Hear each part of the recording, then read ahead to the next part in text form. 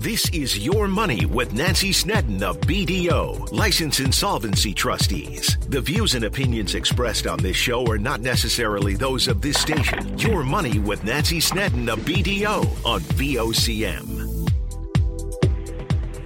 Hello, everyone, and welcome to Your Money with Nancy Snedden. I am Nancy Snedden. Thanks so much for tuning in today. On today's show, I'm pleased to have Kelly Keane. She's a personal finance educator, sought-after speaker, media personality, and consumer advocate. She's also an award-winning, best-selling author of over 10 books covering topics ranging from personal finance, the psychology of money, behavioral economics, women in finance, and avoiding identity theft and fraud. Kelly Keane, welcome to the show. Great to be back with you, Nancy. Thanks for having me. It is so great to have you back. And you know, you really do have an impressive bio. And for listeners who aren't familiar with your work, Kelly, can you share a bit more about your background and how you got started in the world of finance? Sure, yeah.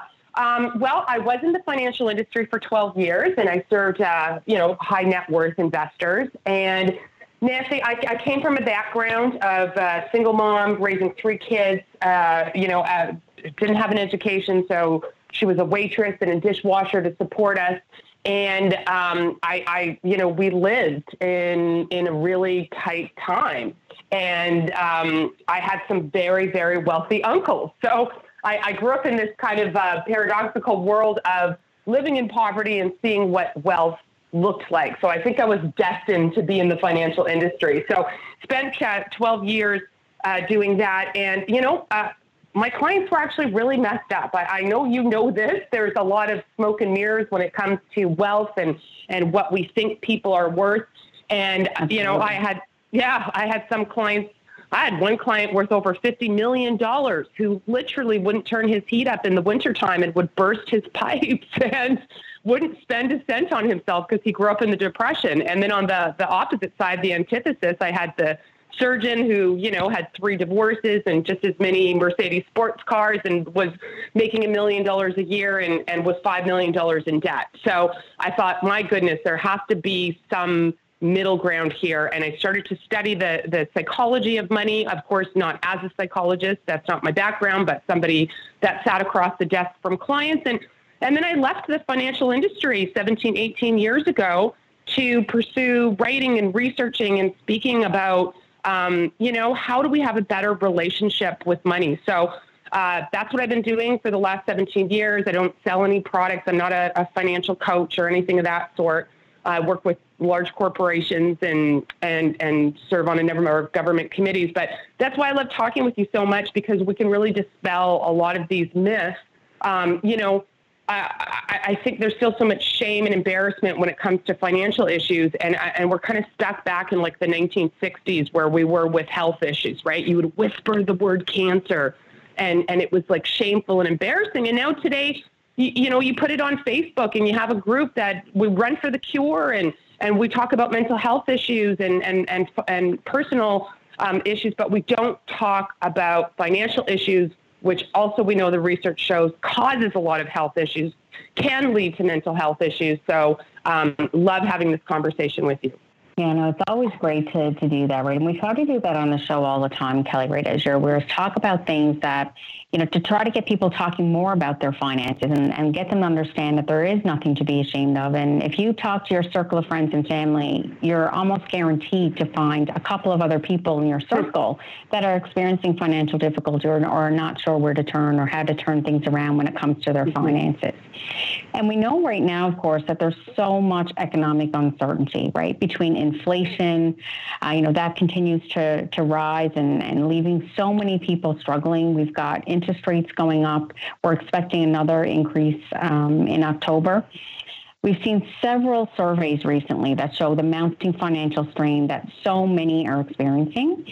And many are describing their financial situation as either poor or very poor. And many are feeling like they're just merely surviving at this point. So what's your response to this? Because the surveys certainly do paint a bit of a bleak picture. Yeah, they really do. And, there was a lot of these surveys before COVID, during COVID, and now post-COVID. So many people have had to deplete their emergency savings accounts and really didn't even get a chance to, get back on the saddle. Like they didn't have any time to replenish these accounts, maybe pay down debt, and boom, we kind of have the unthinkable. We have what all the experts said. My friends on Bay Street, Wall Street, even Tiff Macklem, the head of the Bank of Canada, said in his July 2020 speech, interest rates are low, they're going to remain low. Well, look where we are today, right? What everyone said couldn't happen, that Canadians couldn't afford for rates to go up. Governments couldn't afford for interest rates to go up because of how much debt they have. Yet here we are. So I think the most important thing, Nancy, is you can't hit the snooze button on your finances. There is always something that you can do. You know this. You know with your clients that you probably always wish they had come to see you sooner, that they had taken some action sooner. But it's hard. I get it. It's really hard when you're financially stressed. You cannot see the possibilities out there. So I just hope your listeners take away the message today that there are possibilities. There's ways to find more money, and we can talk about that. There's ways to spend more responsibly. There's ways to still balance out your life while you're getting through these very expensive times and find more slack in your budget. But the bank isn't going to call you and tell you how to do that. People aren't going to call you up and say, hey, I mean, you and I are trying with, your radio show, with social media, we're trying to get people's attention to say, look, there are things that you can do, but, you have to take that action. Absolutely. And you're right. Like I always tell people, the hardest part about getting help is making the call to do so. Right? Mm-hmm. Like once you've made that call and you start having the conversation to know what the options are available to you, everything gets easier from there. Right? So exactly. Just making that decision is always the hardest part for people. But we know, as we said, that everyone is really, not everyone, I guess, but a large majority, more than majority of Canadians right now are struggling financially and finding money really tight. And many are turning to debt as a solution. And that is concerning. Right? We're seeing right now that Canadians are going deeper into debt. The current household debt ratio sits at $1.82, which means for every dollar that Canadians are earning, they owe $1.82. And according to the most recent Equifax Canada Market Pulse quarterly credit trends report, Canadians who are struggling financially, trying to keep up with the cost of living, are turning to credit and debt to make ends meet. Over the last quarter, credit card balances rose to the highest level since Q4 of 2019. So that's pre-pandemic, of course. And Equifax is also reporting delinquencies are starting to rise as Canadians are struggling to meet their monthly commitments. The latest numbers from the Office of the Superintendent of Bankruptcy show many are reaching their financial tipping point. In the second quarter of this year, consumer insolvency rose to the highest level since the start of the pandemic. Again, concerning statistics, Kelly, so let's talk about them. And how alarming is it to see that Canadians are turning to credit and debt to cover, just their cost of living right now? Yeah, it's absolutely alarming, Nancy, but it's understandable. I mean, where else are you going to turn to when food prices this month, we're still up 10.8% over last month. Like gas prices have eased a little bit depending on what province you're in. But yeah, it's incredibly concerning. So, I mean, there are some new options. Of course, the pandemic and because of the economy that we're in, some new options have popped up that I like. For example, Square integrated recently with Afterpay to introduce buy now, pay later to their e-commerce customers.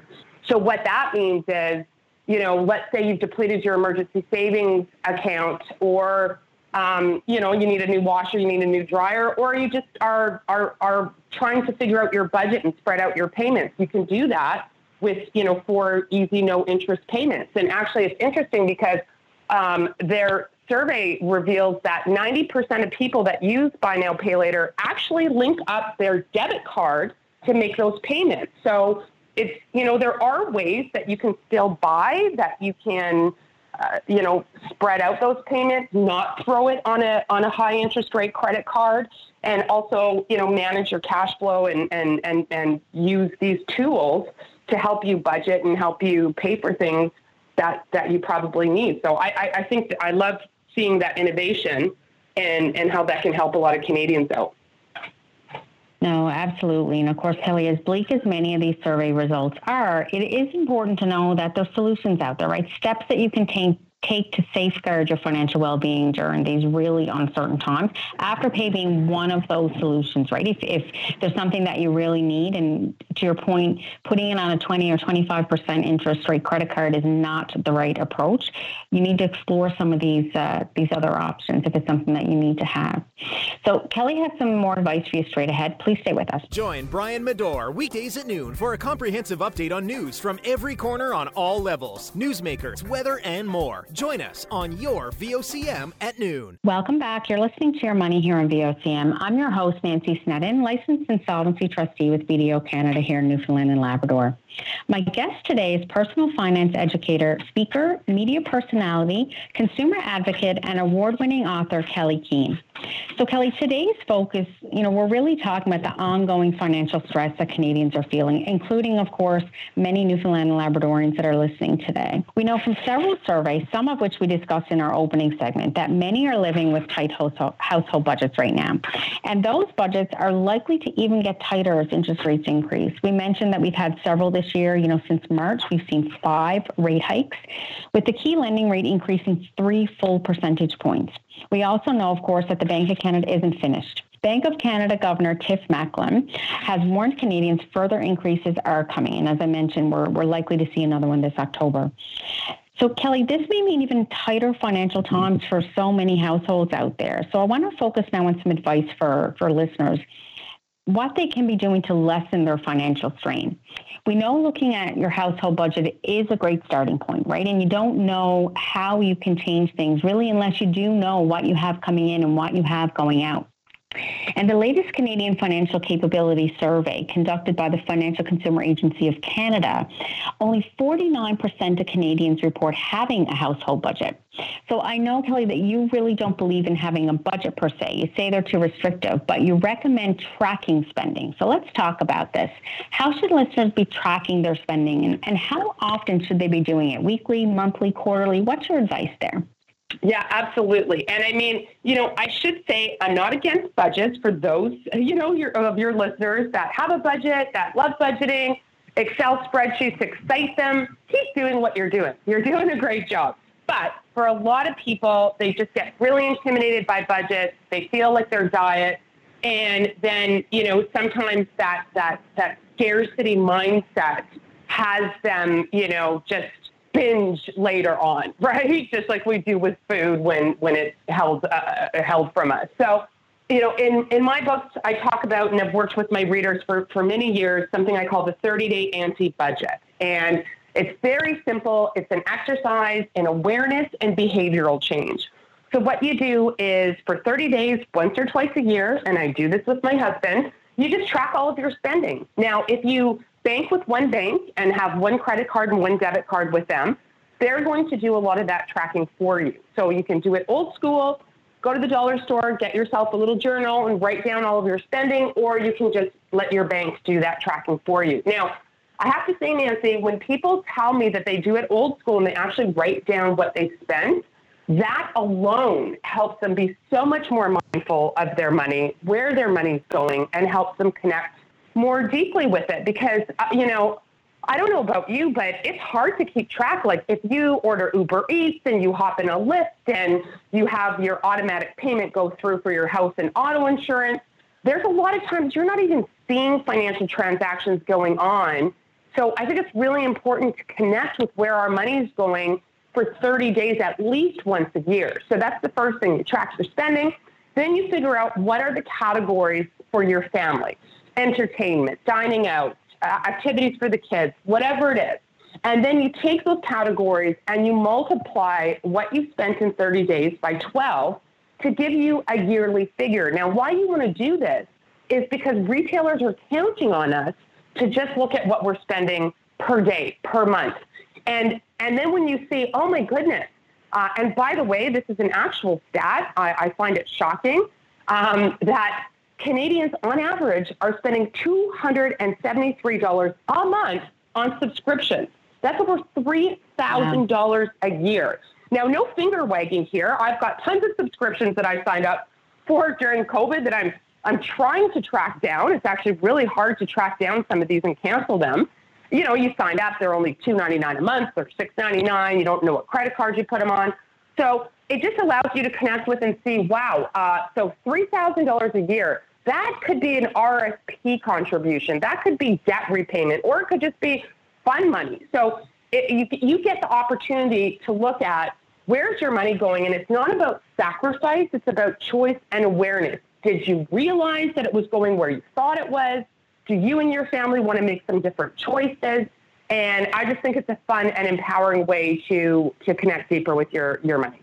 No, absolutely. And to your point, Kelly, if you have, your debit card, a credit card or two that you've signed up for various things, right? Whether it's the Afterpays we talked about earlier, subscription services, you've got automatic bill payments coming out for cell phones, insurance, all that kind of stuff. It is hard to keep track of it because it's coming from multiple sources and it's automatic. So you're not really thinking about the payment or when you have to make the payment. So it does make it harder to track. But to your point, to have Canadians spending that much on subscription services that they may not be aware of the extent because they are $2 here, $3 there, $10, somewhere else sort of thing. So it is important to track so you can get a handle on where you can cut back. And we know from the Angus Reid survey that 4 in 5 are saying that they have cut spending in recent months.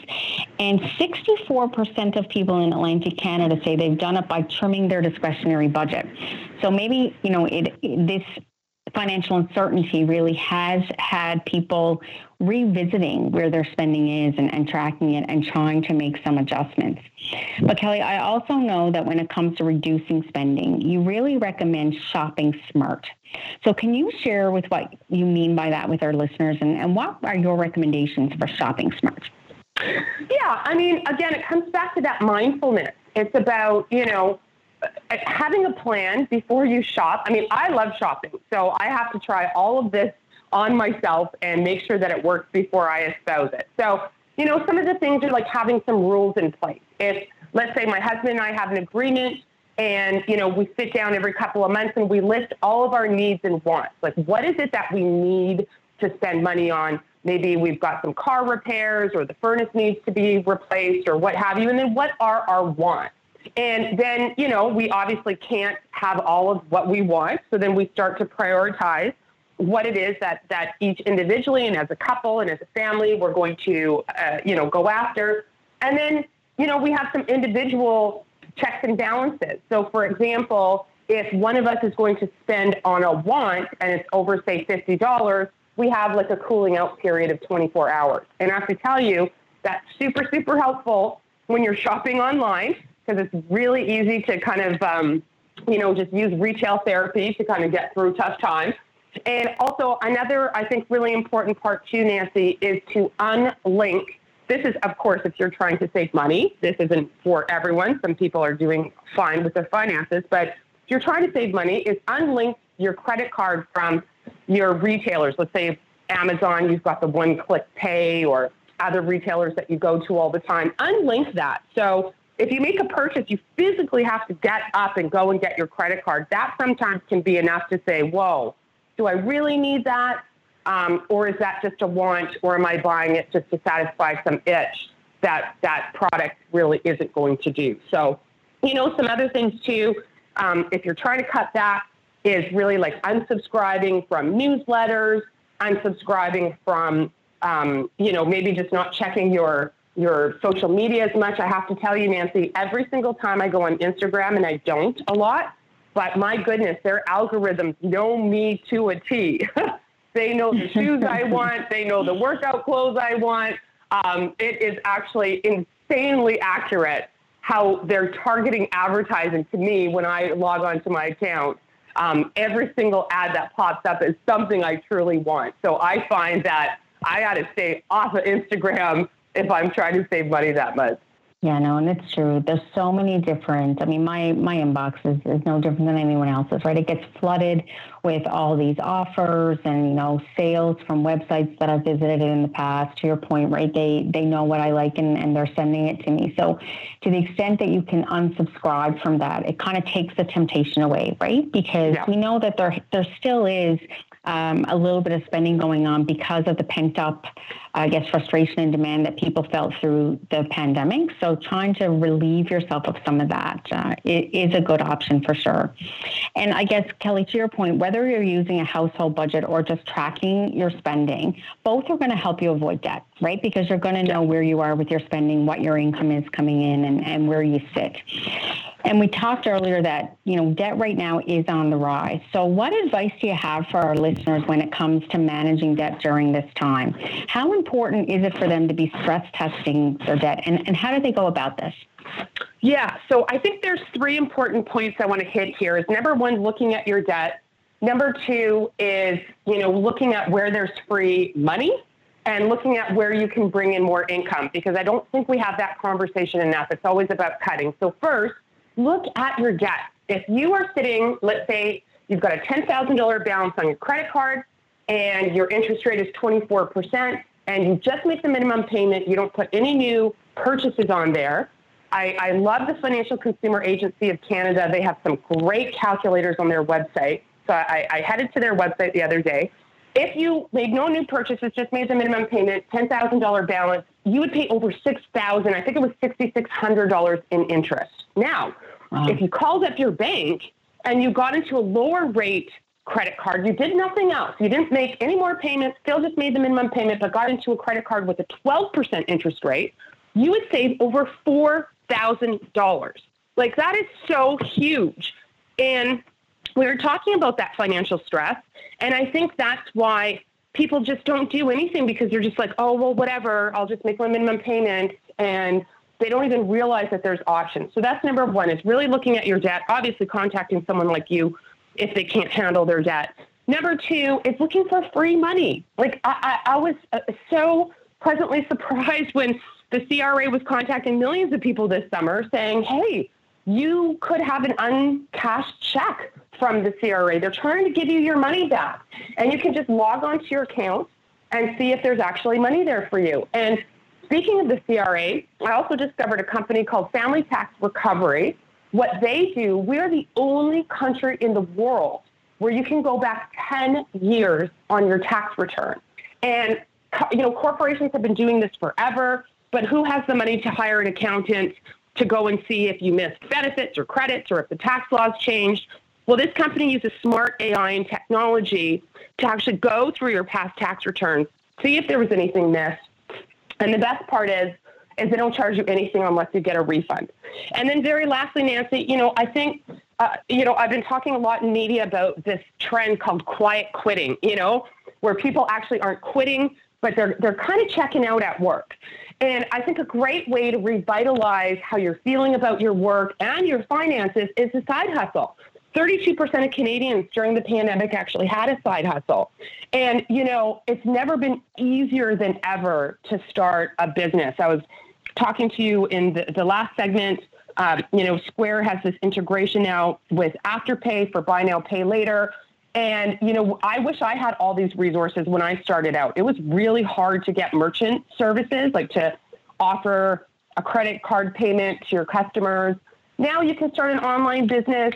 I don't know, you've got a holistic pet food store or you're selling your jewelry, really engaging with ways that you can bring in more income with something that juices you up and gets you excited, even if it's just a few $100s a month. That might mean you don't have to cut. That might mean you and your family can go on a vacation this holiday season. So, looking at your debt, seeing if there's free money out there, and then considering something that you love doing and how it can actually bring money into your life.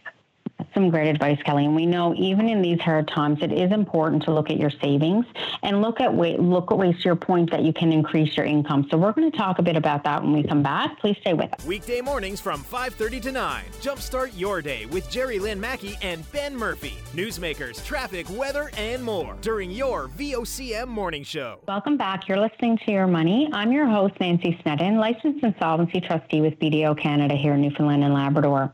Joining me today is personal finance educator, speaker, media personality, consumer advocate, and award-winning author Kelly Keane. So, Kelly, you've had some great advice for our listeners so far in the show. And I know on your website, one recommendation you made to Canadians is bulking up your emergency savings.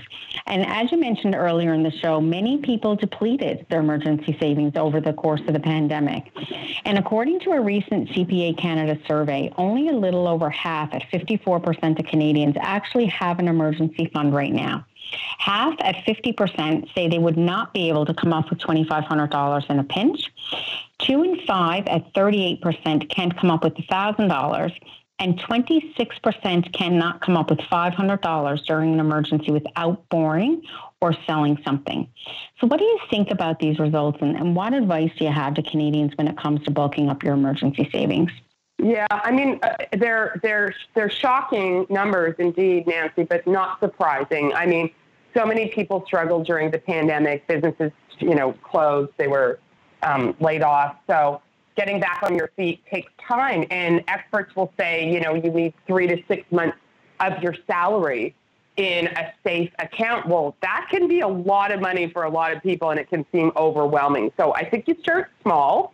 And, just try to have a little bit of a buffer. Like you said in that survey, if it's $500, if it's $2,000, and then also maybe actually having some of that in cash, right? Like look at the storms out east or the kind of weather that we're having and blackouts and not being able to access your cash, or the Rogers outage. So I think it also underscores the importance of talking with your family and how much cash should you have on hand for an emergency. We rarely have those conversations. So, where can you find some of this money? Well, before the break, we talked about, going back on your taxes, seeing if there's money with CRA. If you haven't filed your taxes recently, and it's estimated that 10 to 12% of Canadians have not in the last couple of years, you may be missing out on a tax refund. You may be missing out on benefits or credits, from GST or from the Canada Child Tax Credit. So another really great way, too, to try to buffer your emergency savings, try to, fluff those financial cushions back up, if you will, is a Pay Yourself at Work program, Pay Yourself First program. So check with your HR department. And what I love about these programs is your employer is going to take that money right off your paycheck so you don't see it, and tuck it into whatever they have for options. Maybe it's a TFSA or RSP. Obviously, you don't want to put your emergency savings in an RSP because you're taxed if you take it out. But, it's a great way to, use that forced savings, help you save so you don't even see the money coming in. And then, as we talked as well before the break, looking at your debt, seeing if you can slash those interest rates, seeing what you can do with your 30-day anti-budget to find more money to, pay down your debt and build that emergency savings up. It just is going to help you sleep at night. And as you said, help you avoid throwing something on a high interest rate credit card if and when something comes up, for sure. No, absolutely. And a couple of points you made there are so important, Kelly, right? So oftentimes people think if they don't owe any tax or they're not going to get a refund, there's no reason for them to worry about filing their taxes. But child tax benefit, GST credits, all these things that are money in your pocket, you will not receive unless you have filed your taxes up to date. So always so important, regardless of the situation, to make sure that your taxes are filed so that you can access these benefits. The other thing that you mentioned there, Kelly, was around, having the money come out of your paycheck automatically to go into a TFSA so that you can easily access it. But a lot of banks today, most banks I would think today, also have that sort of auto savings that you can transfer money directly from your checking account to a savings account. And you can set it up so that it's the same day your pay goes into your bank account. So again, as soon as your pay hits, there's an amount that gets transferred over. There's other things that banks have now too, where you can increase increase the amount of any purchase to the next dollar amount and put that amount in your savings. So as an example, if you're making a purchase that's $15.50, you can say, take that 50 cents, round it up and transfer it to my savings account. So talk with your bank and see what options you do have around that auto save. It may seem like small amounts, but you need to start somewhere, and all those small amounts do add up over time. So, Kelly, we did talk about in the last segment a little bit about looking for ways to increase your income. And the Direct Sellers Association of Canada did a recent survey that showed 2 in 5 Canadians have pursued opportunities in the past to make additional income. That's up 11%. And inflationary concerns are now driving almost 2 in 3 Canadians at 64% to consider pursuing ways to supplement their income. That's up 7% from last year. The largest demographic considering this is those in the range of 18 to 44 years old. So individuals who are employed on a part-time basis and students. So we've talked a little bit, Kelly, about the gig economy and side hustles and all those things, but are there ways that listeners can increase their income in doing these things that they may not be thinking about? Like some people may think, oh my gosh, starting a side hustle or starting a part-time business seems like a big hill to climb. Yeah, absolutely. But it's not. Like, it really is easier than ever. There's so many resources online.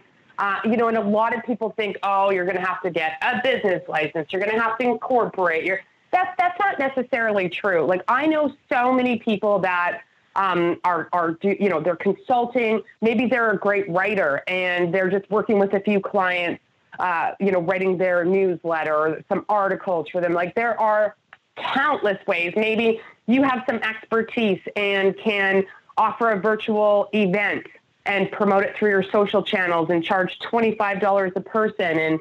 And actually some real life examples during the pandemic. One of my readers wrote me saying that, he noticed that even though everyone was home, people didn't want to walk their dogs. And a lot of people caught dogs during the pandemic.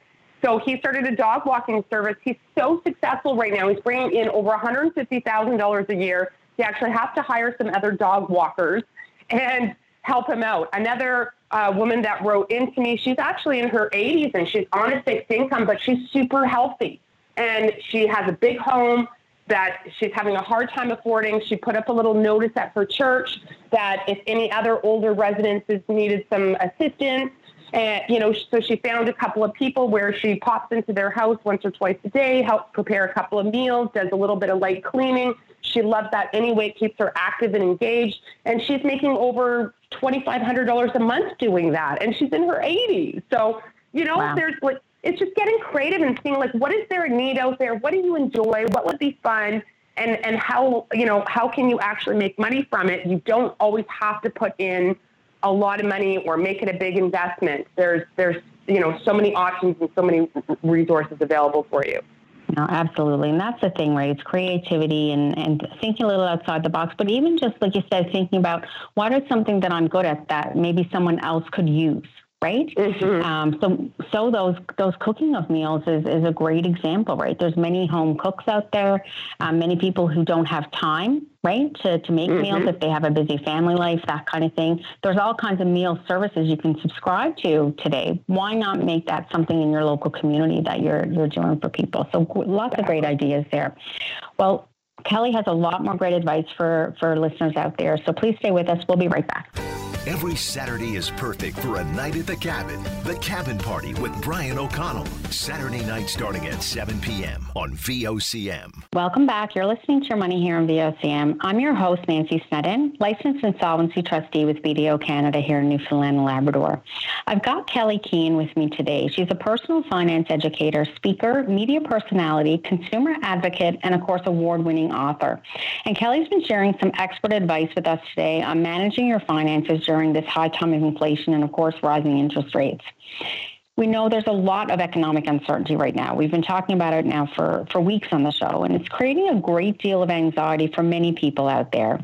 In fact, a recent survey by CPA Canada shows that money-related stress remains high, with 2/3 at 65% of Canadians admitting they worry about money.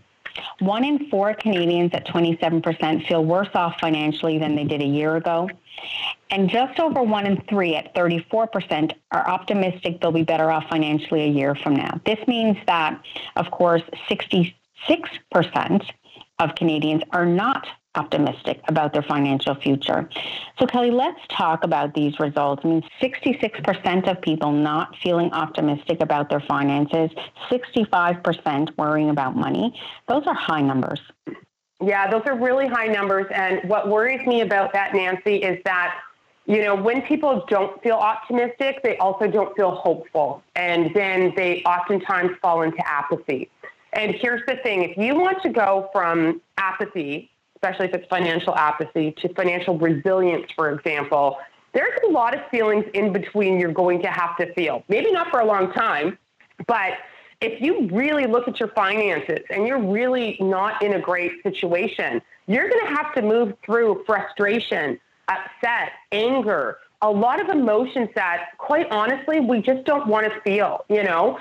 So we just kind of stay in apathy, inertia takes place, we, you know, Netflix and chill, have a glass of wine or a beer and just hope that it all goes away. But I'm here to say, you know, if you can be brave enough and strong enough to move through some of those emotions, you can get to apathy, or you can get out of apathy and get to resilience. But you're going to have to take the time and effort to actually look at your situation and what you can do. And it really is, you know, about self-efficacy. Like, if I don't think going to the gym is going to make a difference, if I really don't think those sit-ups or eating the salad is going to change my health, I'm not going to do it, or I'm going to do it once in a while. So I think knowing that all these little things you were talking before the break about, you know, automatic savings with your bank or with your employer, or just rounding up the purchases that you make and having it go into a separate account, like, seems like nothing.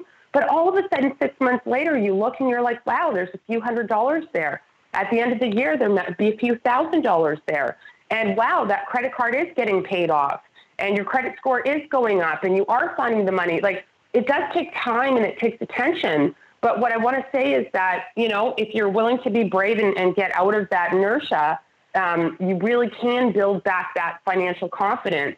And I think it doesn't matter if times are good or times are bad, if we're going to in a recession or not. People are always having challenges with their finances, and there are always opportunities as well to, you know, get closer to financial resiliency. I love that. And, you know, that financial resiliency, I just love that phraseology. We had Chuck Grace from Canada's Financial Wellness Lab on a couple of weeks ago, and he was using the same terminology, right? Like financial resiliency. And that really resonates, I think, Kelly, with people here in Newfoundland and Labrador, because we've always said that we're such a resilient people, right? Knock us down, throw this and that at us, as we have over the years here in Newfoundland and Labrador, whether it's, you know, industry or economic uncertainty, but we're very, very resilient. And so I think that terminology will resonate. And I think it's important that people who are feeling anxious or feeling that apathy and aren't sure where to turn, like we said earlier in the show, just being brave about doing something about it, whether that's reviewing your expenses, you know, tracking your spending like we were talking about earlier, making some phone calls to see if you can get a reduction on your interest rates, or reaching out to a professional like myself or, you know, reputable credit counseling agency to see what some options would be, can help relieve that stress and get you on the path to that financial resiliency. So we know that, you know, despite the economic uncertainty and the things that are happening now, people are at different points in their lives. And I want to touch on a few questions now for you that are based on some stories and news coverage that we're seeing in the media. We know that many are still hoping to enter the housing market and looking for that dream home. Is now the time to buy? And what should listeners who are considering purchasing a home be weighing right now? Yeah, I mean, it's always a tough question. Is now the time to buy? I think it's always more important to ask, is it the time to buy for you? And, you know, is home ownership right for you? Are you the type of person that has the type of job, has the type of lifestyle that you want to, you know, you want to put down some roots? You want to have the opportunity to build some equity, because what is great about home ownership, and it has been for a lot of Canadians, is that it forces you to save money by making these payments on your mortgage, right? Like a lot of people won't save for themselves, but they always make their mortgage payment on time. Like that's a very Canadian thing to do, you know? So there are opportunities to force yourself to save through paying down your debt on your home and building that equity. And then of course, the appreciation of that real estate. Now, depending on where you live, it's always a challenge to say, is now the right time to buy? I mean, interest rates have been the highest they've been in a very long time. And the stress test for you to be able to qualify is significantly higher as well. So that's certainly pricing a lot of people out of the market. Now, we've seen some, cities decrease in sales and housing value. So, it doesn't necessarily mean the neighborhood you want to be in has decreased. So that's a consideration. But Nancy, I really think it's always like, does this suit you, and not chasing what the market's doing? But yeah, I mean, if you've got a great down payment saved, you have your finances in order, and home ownership is for you, it could be a great time to buy, especially if we're going to continue to see inflation rise, which theoretically housing prices could increase, but also because we're seeing increasing interest rates, it means less and less people being able to afford a home. So theoretically, it could mean price drops. It's a very complicated time right now. So you need to do your research, and you need to figure out what's really best for you. Absolutely, and that stress testing is so important. And I would even take it a step further to say stress test beyond what the actual stress test rules are, right? We're seeing with rising interest rates now, people who stress tested 5 years ago, rates now are higher than what the stress tested amount is. Or also really look at your budget. So just because you're approved for the mortgage you're looking for doesn't mean that's the mortgage that you should get, because maybe there's things in your budget that your bank hasn't considered in the approval, right? So not always getting the house to the maximum extent that you've been approved for is also a good consideration when you're looking to get into the housing market. Well, Kelly, again, it's been great having you on the show, and you've had some really great advice. So we have some time now for some final thoughts. What final thought would you like to leave our listeners with today? I think just that you can do it. You can do it. Other people have done it. I know you may be in a situation where you just feel like there's no hope for you. Maybe you're retired, you're on a fixed income, you're drowning in debt. There's always a solution. There's always money to be had and made and found. But it's, again, like I said before, no one is going to come knocking at your door to get you to do those things. So I hope that, people reach out to you. I think, too, it's important that just because you reach out to a credit counselor or an insolvency trustee, it doesn't mean you have to go down that route. And you can do it anonymously, but why not take all the free information and get all the resources you can so you can make an informed decision about your finances, and just know that you can do it, and it can get better. And I think it can actually be fun and quite rewarding. And I just think my final words are like, what you appreciate. So if you haven't paid attention to your finances for a while, give them some love. And I think they'll give you some love back. That's some great advice. And, I say all the time, knowledge is power. So having the information to make that informed decision, I would just say, and I've said this before as well, make sure that the company that you're reaching out to is a reputable nonprofit credit counseling agency or a licensed insolvency trustee. There's many companies out there right now charging big fees simply to refer you to a licensed insolvency trustee who you could have reached out to for free. So just be mindful of who you're contacting, making sure you're getting the right advice from someone reputable in the area. So again, Kelly, thanks so much for joining me. If people wanted to reach out to you, wanted more information on how they can improve their financial situation, maybe wanted to get a copy of your book, what's the best way for them to do that? Yeah, absolutely. You can just go to kellykeen.com. However you spell it, Google will point you there. Kelly Keen or Kelly Keen Biz on all my socials. And yeah, I have lots of great books. If you can't afford them, they're free at the library. So check out. I've got tons and tons of calculators and resources on my website. Thanks so much. And to our listeners out there, I always want to hear from you. If you have a comment or question or even a topic that you'd like me to talk about here on your Money, you can email me at yourmoney@bdo.ca, or please give me a call at 800-563-8337. Until next week, I'm Nancy Snedden. Stay safe and be well, everyone. If you have a question or comment, send an email to yourmoney@bdo.ca. This has been Your Money with Nancy Snedden of BDO, Licensed Insolvency Trustees, on your VOCM.